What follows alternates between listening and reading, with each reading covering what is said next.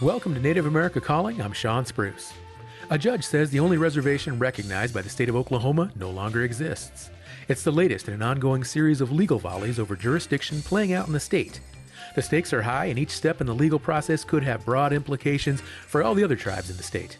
We'll get the details of the Osage case and look at how it fits in context with the other major court decisions that speak to the heart of tribal sovereignty in Oklahoma. That's coming up right after the news.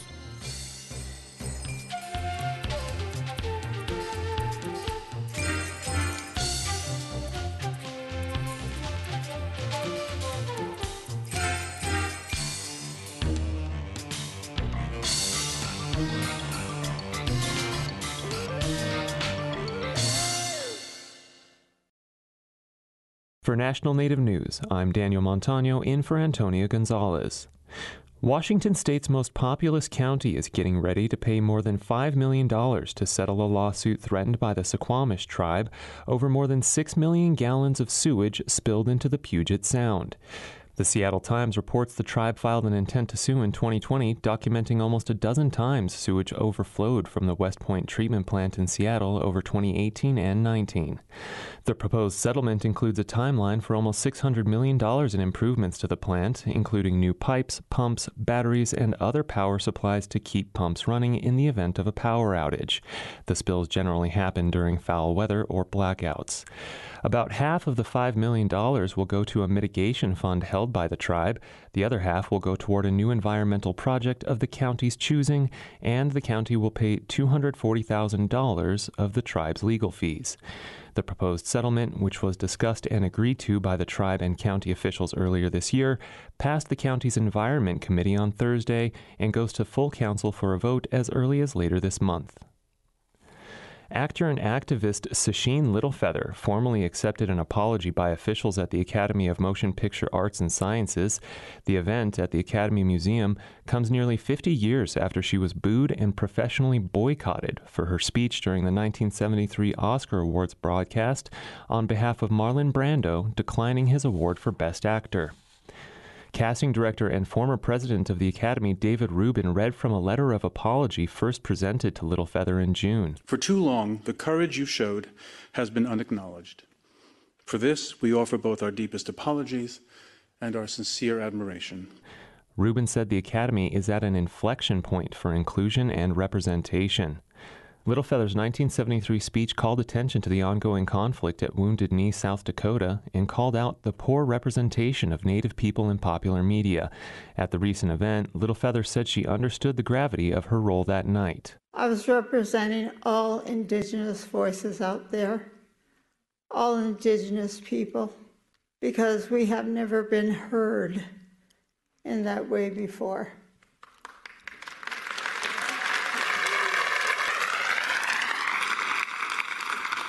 And if I had to pay the price of admission, then that was okay, because those doors had to be open.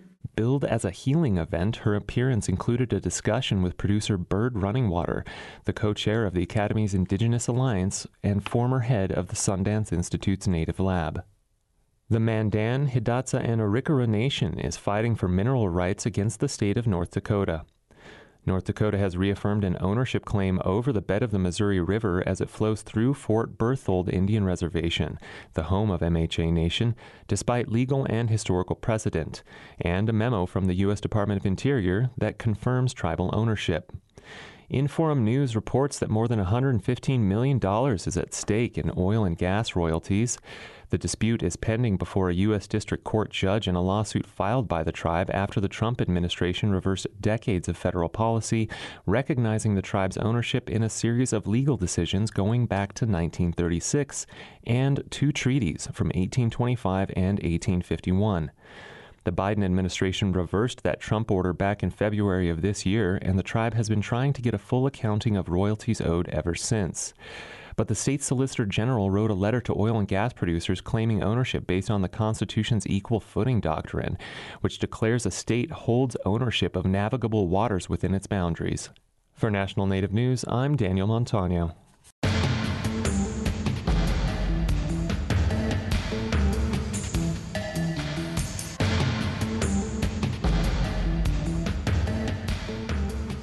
National Native News is produced by Koahnic Broadcast Corporation with funding by the Corporation for Public Broadcasting. Support by Vision Maker Media's 9th Biennial Vision Maker Film Festival, celebrating together. The Vision Maker Film Festival will present 5 weeks of Indigenous films at visionmakermedia.org, October 10th to November 11th, 2022. Support by Sonosky Chambers Law, championing tribal sovereignty and Native American rights since 1976. From opioids litigation to treaty rights to tribal self-governance. With offices in Washington, D.C., New Mexico, California, and Alaska. Sonosky Chambers Law.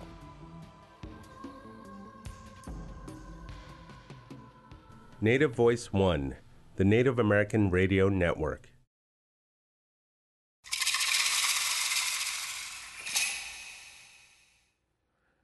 This is Native America Calling. I'm Sean Spruce. An Osage County District Court judge has ruled that the Osage Reservation doesn't exist anymore. Until then, it was the only reservation in Oklahoma officially recognized by the state. Osage Nation Attorney General Clinton Patterson says the tribe is disappointed by the ruling, but not deterred. He said he remains confident the tribe is on solid legal footing. The judge's decision comes after a Cherokee citizen was charged with multiple criminal offenses within the Osage Reservation. He claimed the state had no jurisdiction on Indian land. We'll break down what is happening with the case and how the 2020 McGirt U.S. Supreme Court ruling plays a part. If you have a comment or question for today's show, please join our conversation at 1-800-996-2848. That's also 1-800-99-NATIVE. You can also comment on our social media. Our Twitter handle is 1-800-99-NATIVE. Our first guest is on the line in Pawhuska, Oklahoma. Billy Keene is an Osage Nation Congress member, an attorney, and a tribal citizen. Billy, welcome to Native America Calling. Hi, thank you. I'm humbled and honored to be on with such distinguished legal minds. Thank you. Congressman Keene, it's a privilege to have you on the show as well. And I want to ask you, what was your initial reaction when you first learned of this Osage County District Court ruling earlier this month? It throws the legal status of your tribal lands into question. I was shocked and disappointed, frankly.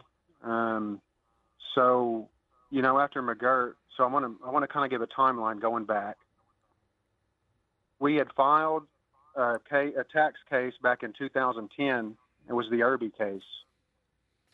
And it went all the way up to the 10th Circuit Court of Appeals. And the Court of Appeals ruled that the Osage Nation, that we did not have a reservation. And there's some key language I want to focus on here. So in its ruling, the 10th Circuit found that neither the 1906 Osage Allotment Act nor the Oklahoma Enabling Act contains express termination language. So we were disappointed then. And then in 2020, fast forward, there was the McGirt decision where the Supreme Court ruled that the Creek Nation reservation was never disestablished. And in this, Justice Gorsuch ruled that the new test for a reservation was whether Congress ever used express language to terminate a reservation. And they did not in regards to the Creek Nation. This was a game changer, to say the least. After this happened, there's numerous other Oklahoma tribes that have won their reservation back post-McGirt.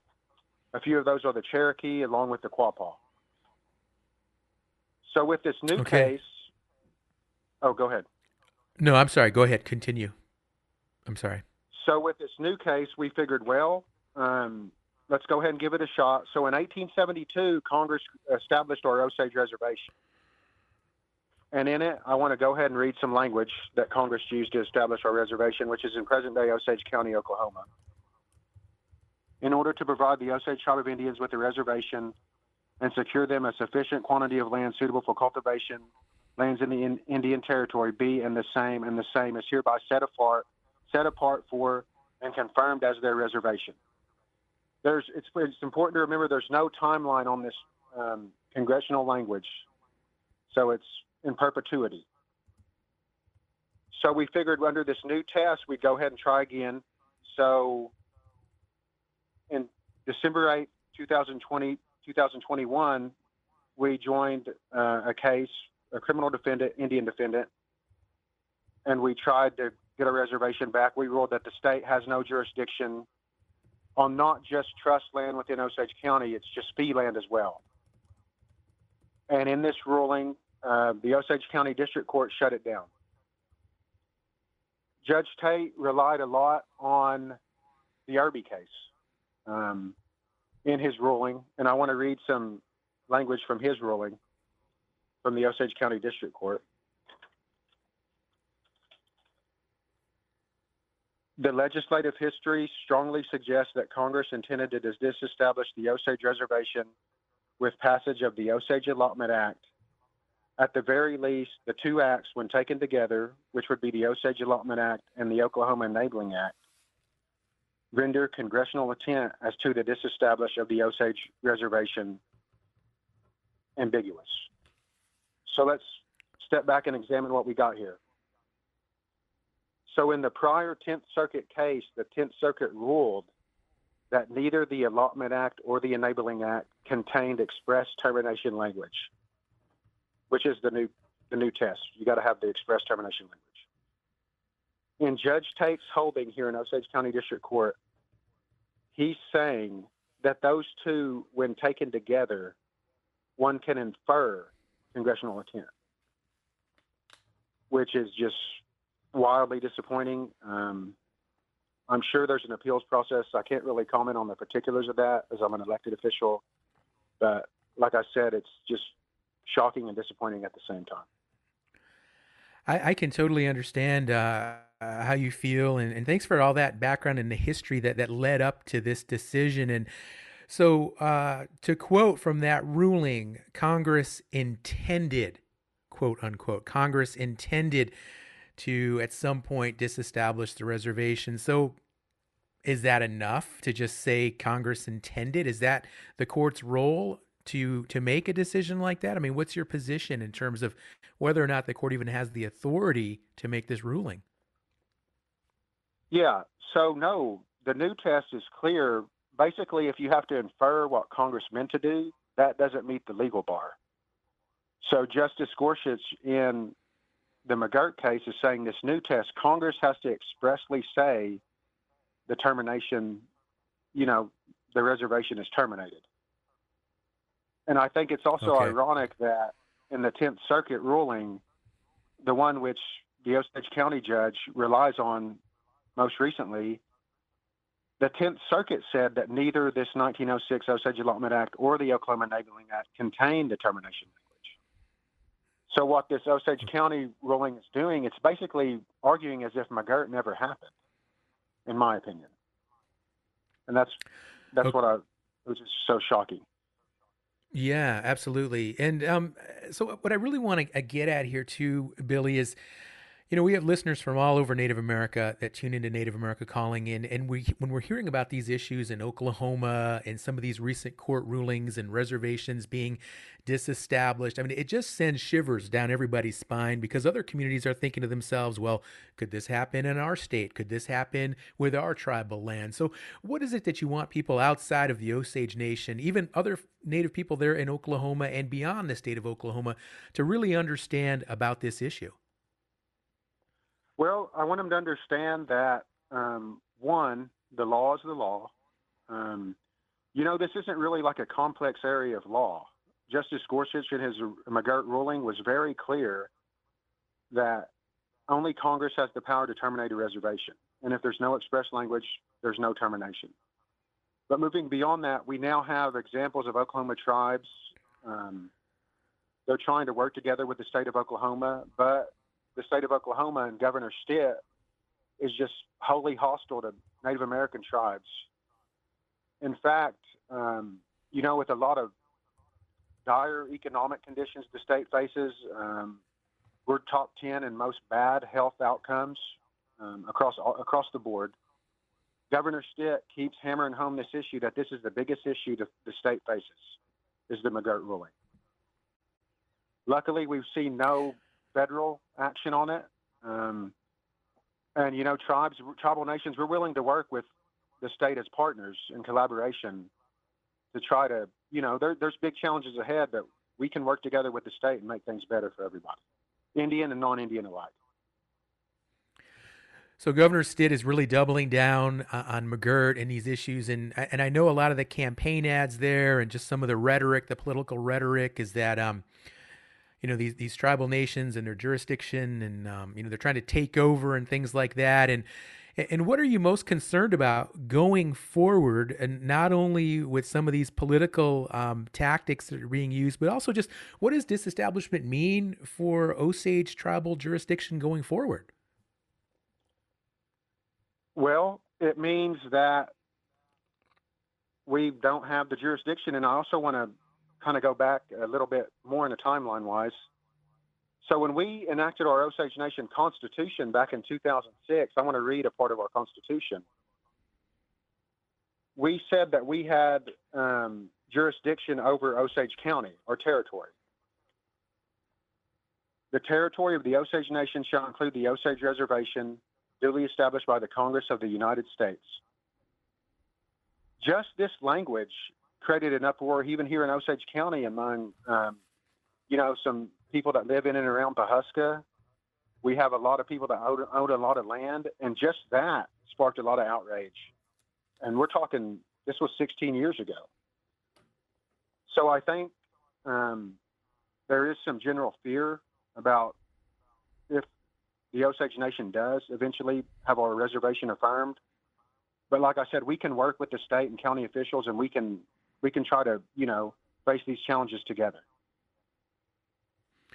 We're speaking now with Osage Nation Congress member Billy Keene. He's also an attorney, and he's giving us an overview of this recent ruling there by an Osage County District Court ruling, and its impact on Osage tribal lands. And a lot going on right now in the state of Oklahoma. We've covered the McGirt issue numerous times on our show. So if you'd like a little more background on the McGirt issue and how it is impacting different Native nations there in Oklahoma, take a look at our website, nativeamericacalling.com.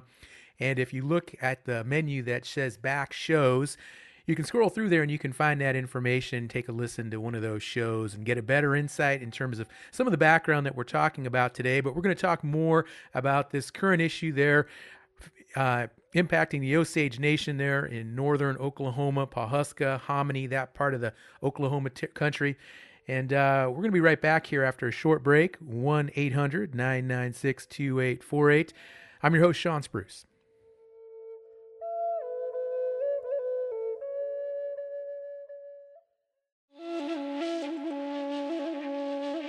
Native bands and musicians are on a creative streak, churning out new music and taking it to the public. We'll get a sampling of a variety of new music from Native artists and take the pulse of the state of the industry. That's all coming up on the next Native America Calling.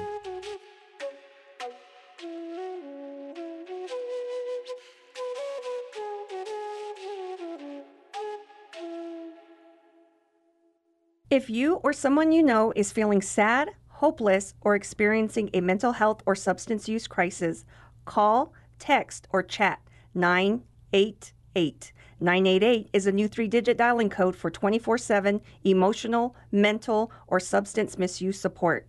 988 connects you to free, confidential support. You are not alone in a crisis. Just call, text, or chat 988. For more information, visit 988.nm.org. Thank you for listening to Native America Calling. I'm Sean Spruce. We're talking about the Osage Reservation establishment thrown into question by an Oklahoma judge. Join our conversation by sharing your thoughts on the issue. The number to call, 1-800-996-2848. That's also 1-800-99-NATIVE. Joining us now from Washington, D.C. is Elizabeth Homer. She's an attorney and associate justice on the Osage Nation Supreme Court. She's Osage. Elizabeth, welcome to the show.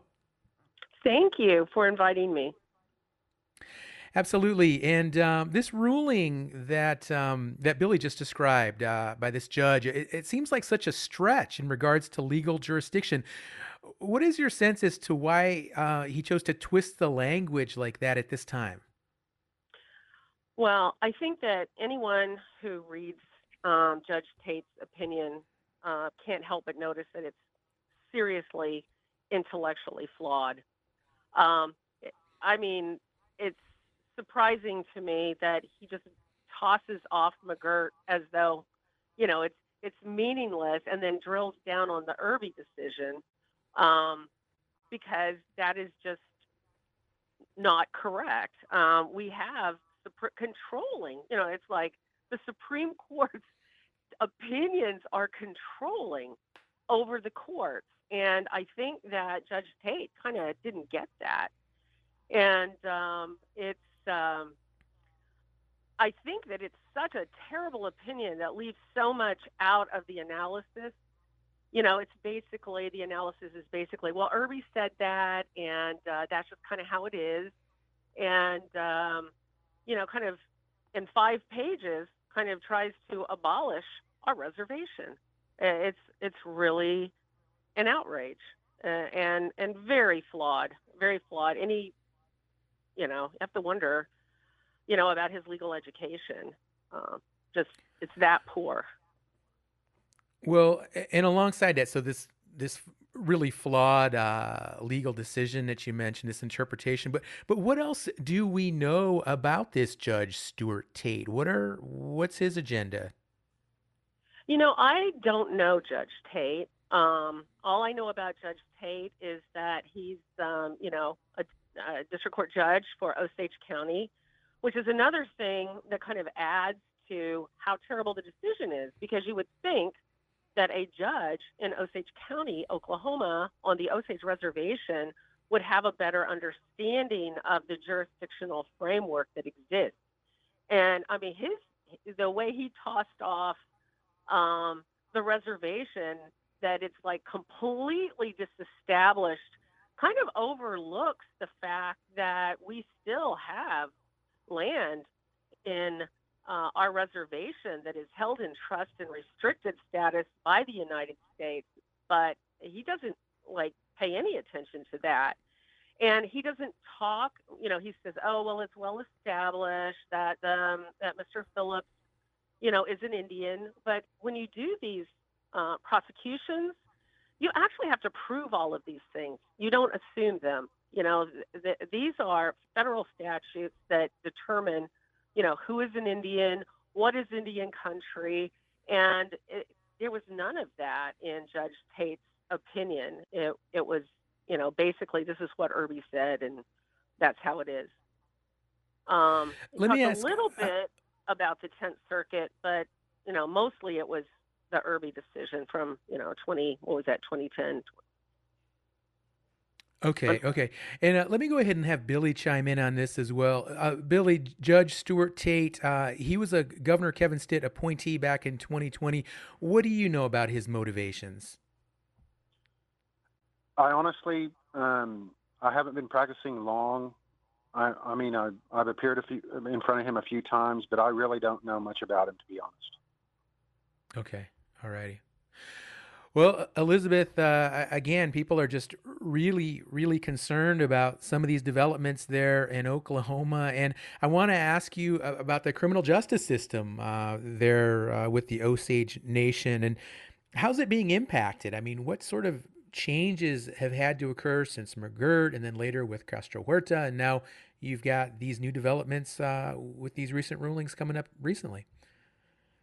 Well, I think up to this point, it's pretty much remained business as usual insofar as as the court is concerned.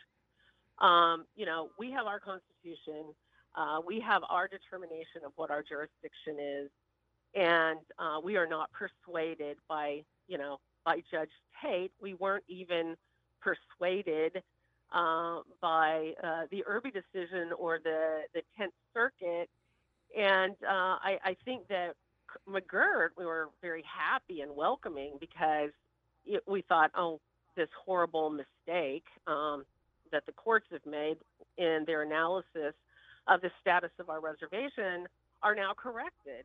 In fact, I once told a friend of mine, another attorney, I said, it's like McGirt was almost an apology to the Osage Nation for its treatment by the 10th Circuit affirming, the lower court decision in Irby. Because all of the, it was like almost point by point, the McGirt, Justice Gorsuch, kind of struck down that kind of analysis. And one of the things I want to add, I know that Billy was, or Congressman Keene was referring to a new standard, but I would call it the correct standard because if you look back at these decisions, there was another case in 2016 involving the Omaha Reservation, and the Omaha Reservation was confirmed in that case, basically using what Justice Gorsuch was saying, which is, well, this establishment has never required any particular form of words. It does require Congress clearly express its intent to do so, commonly with an explicit reference to cession or other language evidencing the present and total surrender of all Indian interests. Now, that kind of comes down from this prior case called Hagan v. Utah, where there was a finding of disestablishment. But in that case, the reservation had not only been allotted, but it had been open to non-Indian settlement, and these more magic words of disestablishment were used.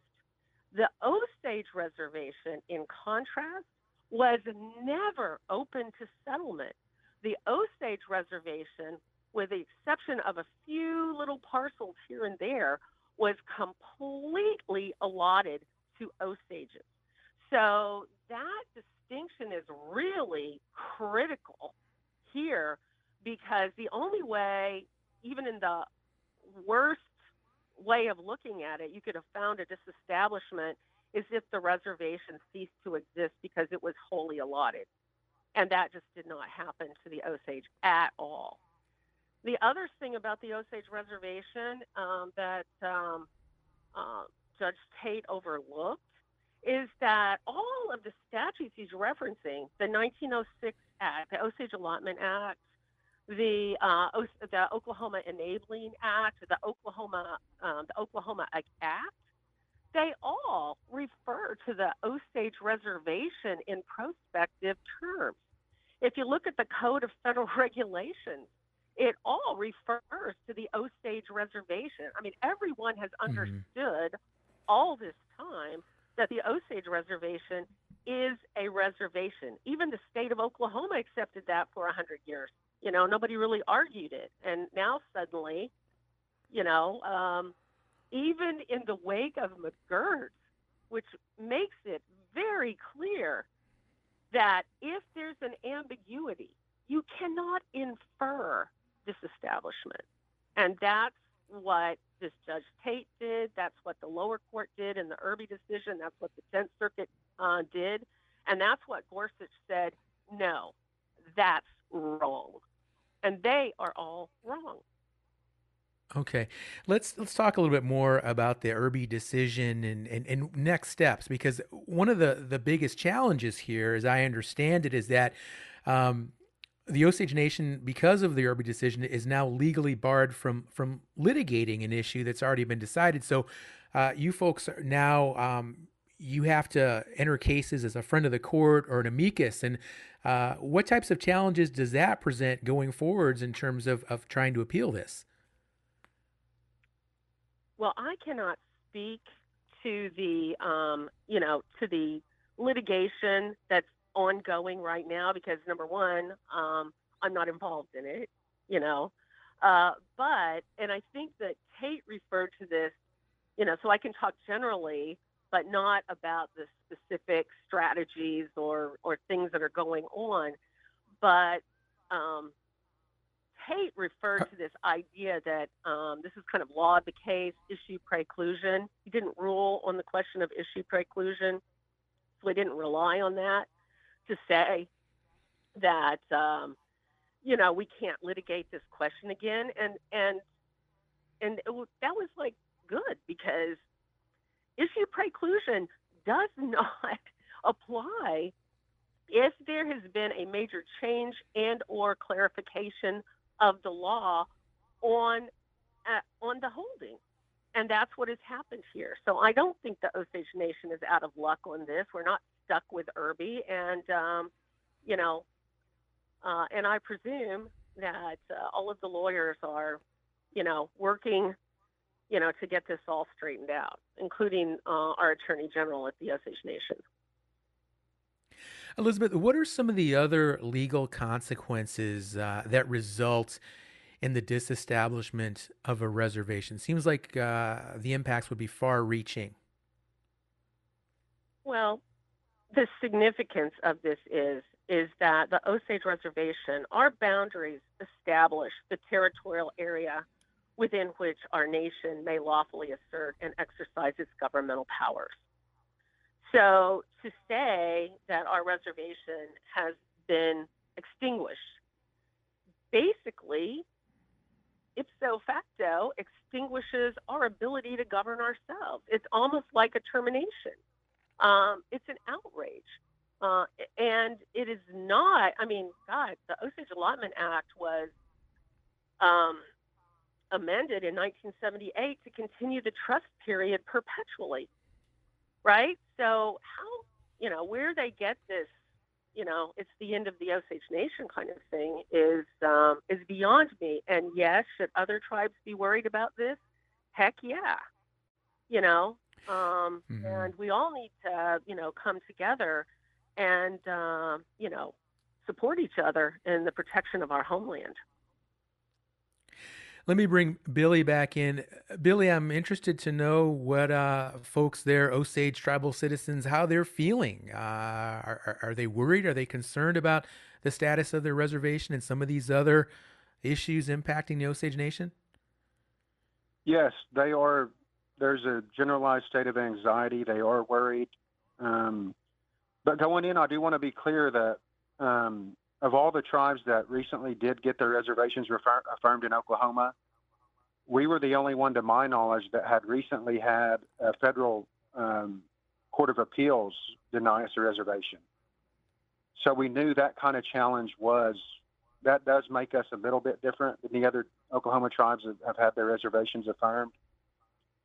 But I do want to speak on something that I think is the elephant in the room, even though you won't hear it from Oklahoma officials who are anti-reservation, and that's the civil jurisdiction. So it's much more complex. And, Governor Stitt, he gets on these fear-mongering rants and talks about the criminal. No. Like the old adage, follow the money. What the state is afraid of is the civil side as far as things like taxation.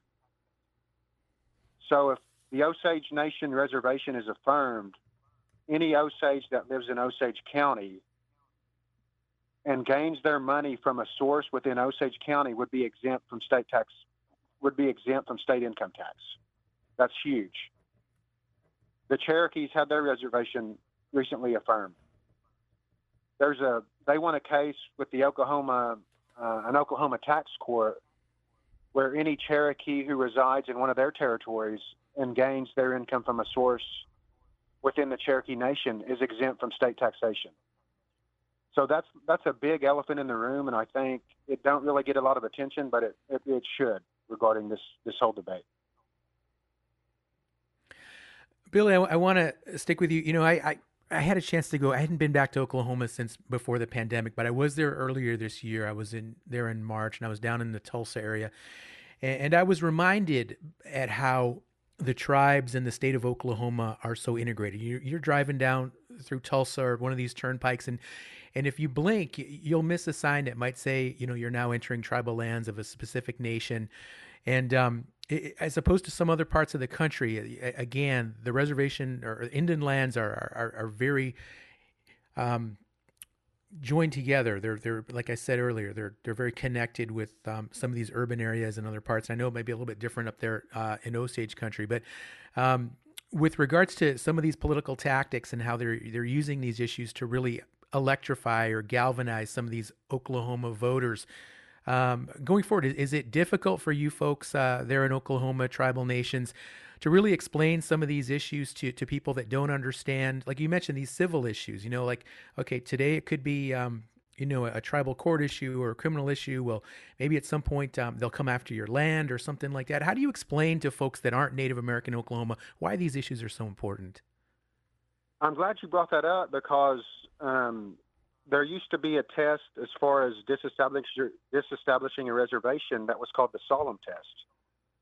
The McGirt test abolished that, but two of the factors there, so the Solemn test was explicit statutory language. So that was McGirt. McGirt just used that and went with it. But the Solemn test had two other factors, surrounding circumstances, and this is the big one, and subsequent events. So in our Irby case, the 10th Circuit actually looked at what you were saying, how we don't look like a normal reservation, right? There's so much assimilation. Like you said, you can be driving in Tulsa and you'll be in Creek Nation Reservation. Well, I could head north to Owasso and I'd be in Cherokee country. I could do that within a span of 30 minutes. So courts have used the reality of, how our reservations are so assimilated to kind of override that clear statutory language. And I went to Haskell Indian Nations University when I was young. And, if you told people, well, I'm from the res in Oklahoma, and, them Indians, well, they'd say, well, they're from a real reservation. You know what I mean? Like their reservation don't look like the reservations here because we're so assimilated. And, that is a huge challenge because, like you said, anyone that's not paying attention, they wouldn't even know if they're in Indian country or not. Those are the words of Osage Congressman Billy Keene, and telling us about he was a Haskell rascal and some of the challenges that he had when explaining Indian lands to folks in other parts of Native America. And Billy, I was a Haskell rascal as well, so I appreciate those comments. Folks, if you got a question, give us a call, 1-800-996-2848. We'll be right back.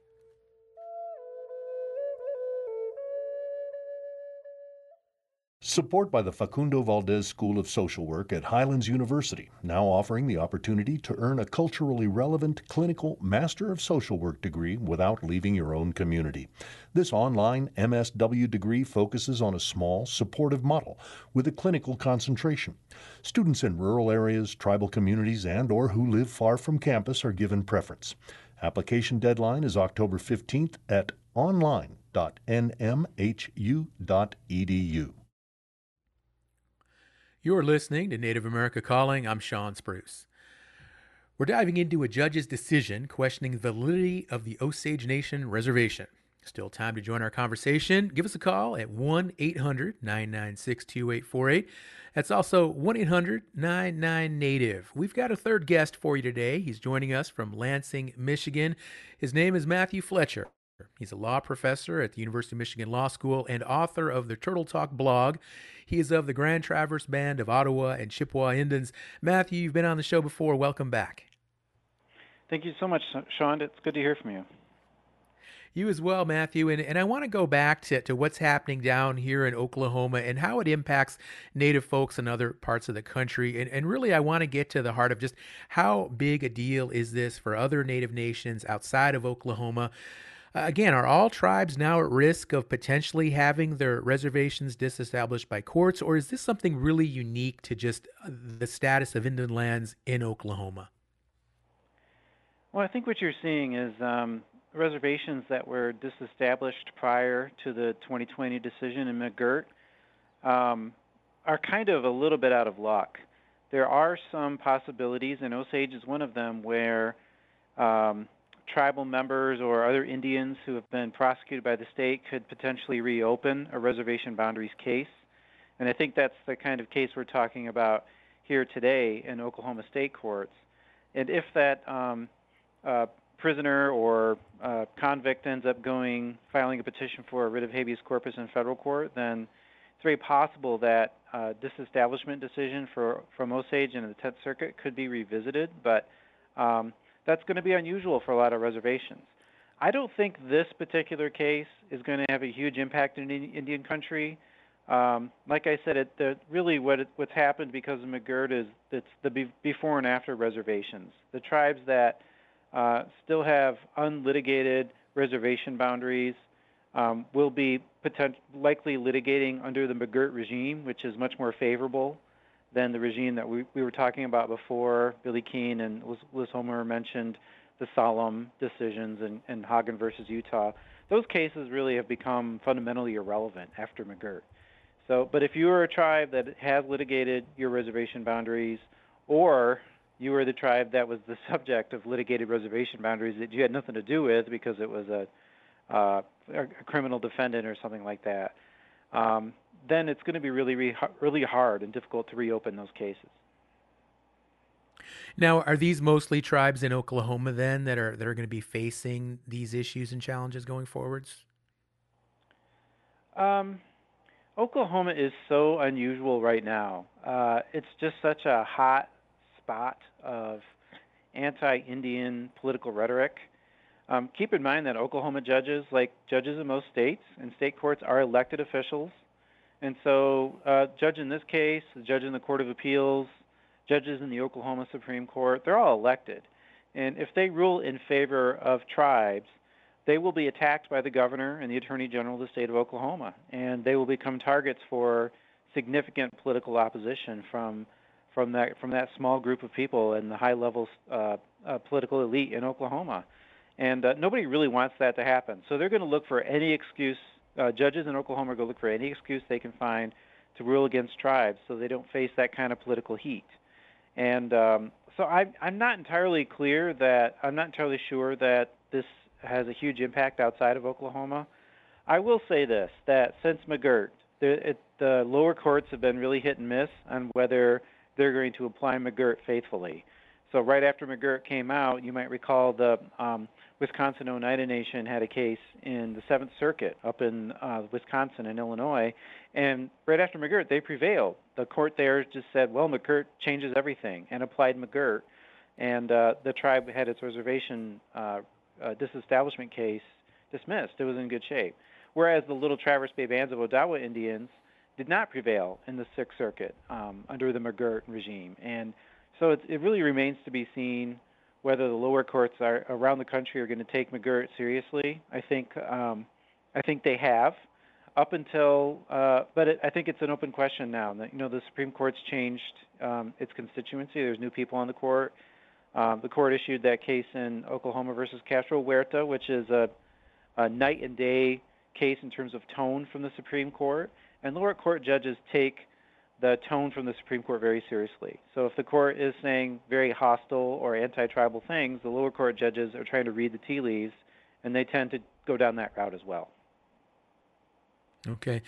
And what about the scrutiny on tribal jurisdiction now? And judges who are making these decisions previously about jurisdiction without taking on the question of disestablishment, what do we need to be mindful of there? Are you talking about state court judges thinking about the practicalities of jurisdiction going forward? Exactly, yeah. Well, that's a real open question. It's just in Oklahoma in particular, everything is just kind of completely up in the air in a lot of places. But keep in mind, if you talk to the attorney generals for the various tribes, from the 5 tribes in particular, post-McGirt, what they'll tell you is outside of a few outlier counties and municipalities, they're actually cooperating quite well with local governments. And there were cross-deputization agreements in effect before McGirt, and it helped to pave the way for an easier transition to the new tribal and federal regime that comes into play after a case like McGirt. It's sort of the jurisdictions that play off of what the governor of Oklahoma is pitching politically, the ones that sort of carry the governor's water, that cause some of the trouble. And that's unfortunately, because that's the squeaky wheel. That's what you read about in the news. That's what the state of Oklahoma can point to in its briefs.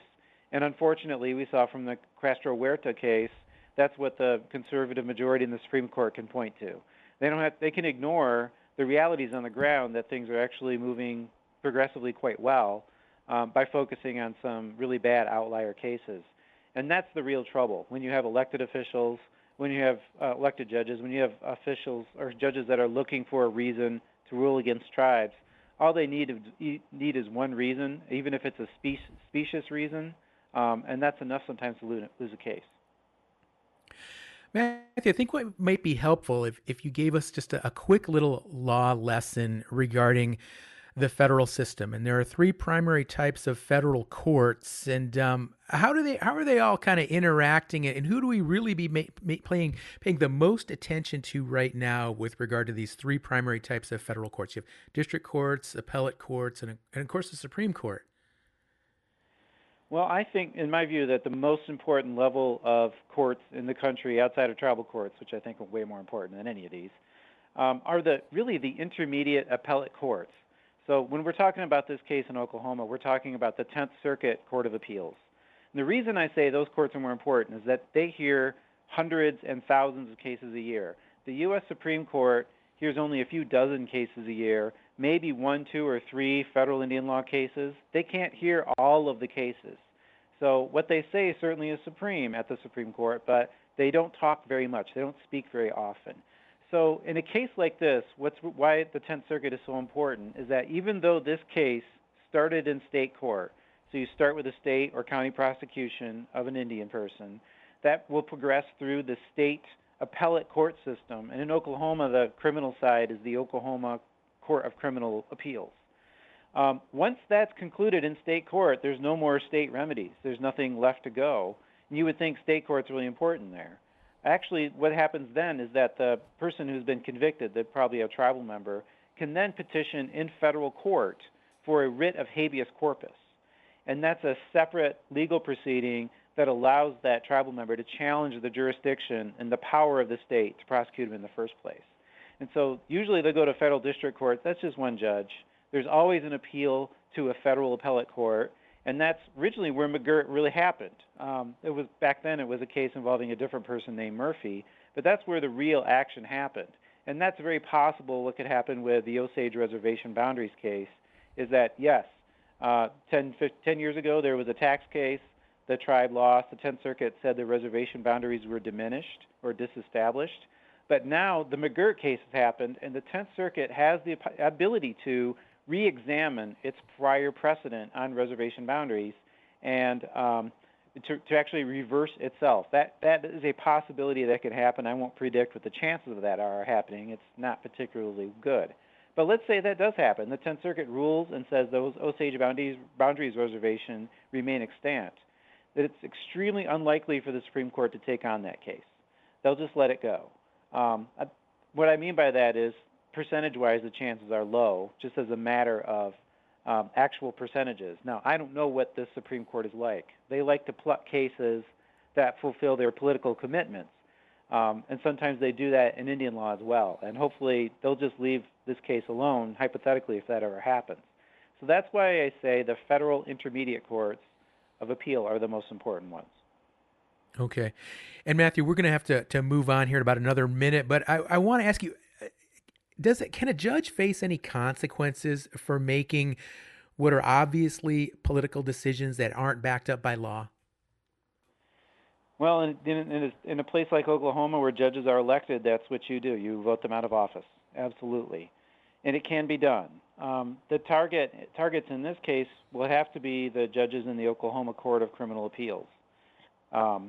They're the highest court in terms of criminal cases, and I don't know that any tribes or group of tribes have actually targeted judges for purposes of getting them out of office because of a series of bad decisions.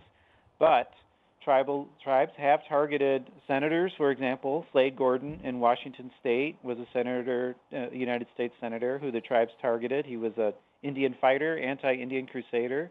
The tribes got him voted out of office in the year 2000. It doesn't happen very often, but if the tribes are really concerned about what's happening in the Oklahoma courts, they can dedicate political resources to finding a different candidate for judges. Matthew, thank you for those additional insights. And folks, we're going to go ahead and switch gears here now, and we've got a special report coming to you from Bethel, Alaska. As many of you know, the storms up there in Alaska are really, really bad, and there's been a lot of really bad weather conditions. So joining us now from Bethel is Nina Kravinsky. She is a news reporter at KYUK. Nina, hello. Hi, thanks for having me. Absolutely, Nina. And we're all really concerned about what's going on up there with Alaska. We're hearing about these 54-foot waves and homes being uprooted from their foundations. Can you give us an update? How serious are things right now? Yeah, so things are pretty serious. Floodwaters are starting to recede, which is really good news. Now, people here are looking around and trying to assess the damage. I'm pretty far inland. Bethel's on a river, so we got some flooding. But like you said, communities up and down the coast are really experiencing the worst of this. Like you said, severe damage. One community on the coast, Hooper Bay, it's got a population of about 1,300. It's kind of the biggest community in the area. And of those 1,300 people, 300 people have been taking shelter at the school because of power outages and damage to homes. The power's still out in a lot of places. In Hooper Bay, a lot of the village still doesn't have power. And a few different communities are still under boil water advisories. In some of these villages, power is still out at the airport too. That's a really big problem because these are places that are only accessible by plane or boat, which means this is kind of a race against the clock. In about 3 weeks here, the rivers are going to start to freeze over, which makes it even harder to get supplies to some of these hardest hit places. Nina, have there been any deaths?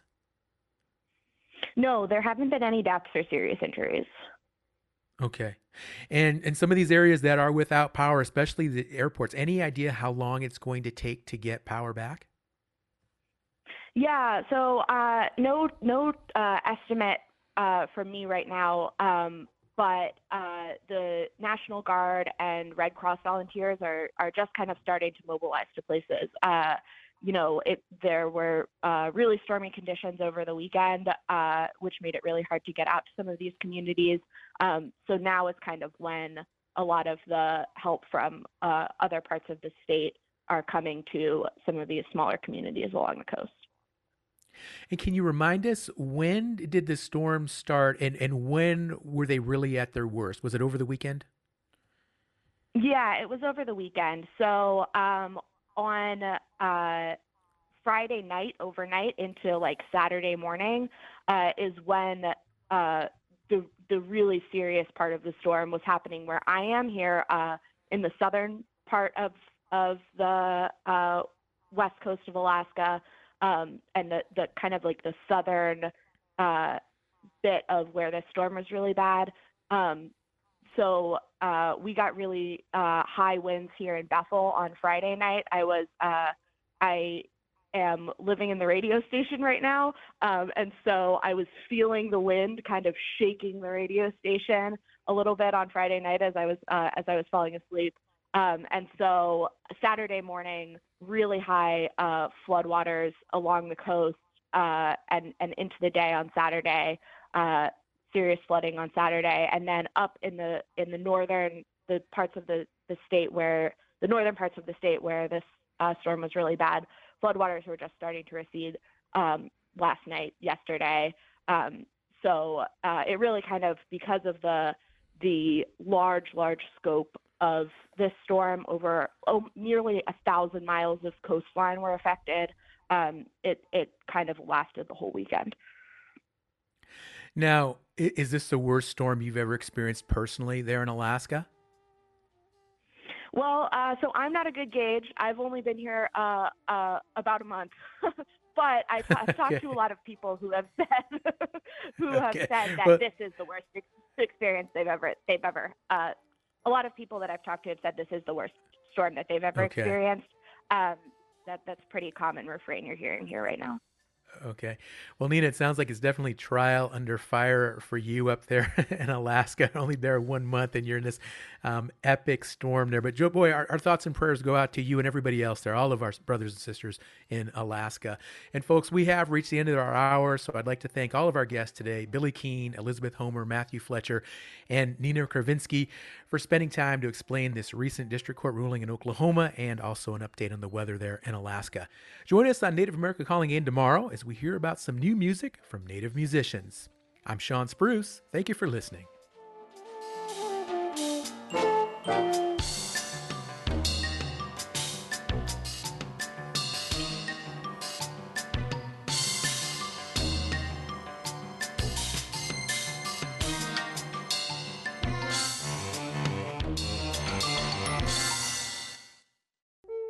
Repatriation is the return of ancestors and stolen culture. Work with experts in the field to form strategies and build relations to better the future of repatriation at the 8th Annual Repatriation Conference, October 11th, 12th, and 13th, hosted by the Association on American Indian Affairs and the Pokagon Band of Potawatomi Indians. Learn more at indian-affairs.org. The Association on American Indian Affairs supports this show. Program support by Amerend. For 35 years, Indian Country has put its trust in Amerend, providing insurance coverage, strengthening Native American communities, protecting tribal sovereignty, and keeping dollars in Indian Country are Amerend's priorities. More information on property, liability, workers' compensation, and commercial auto needs at amerend.com. That's AMERIND.com.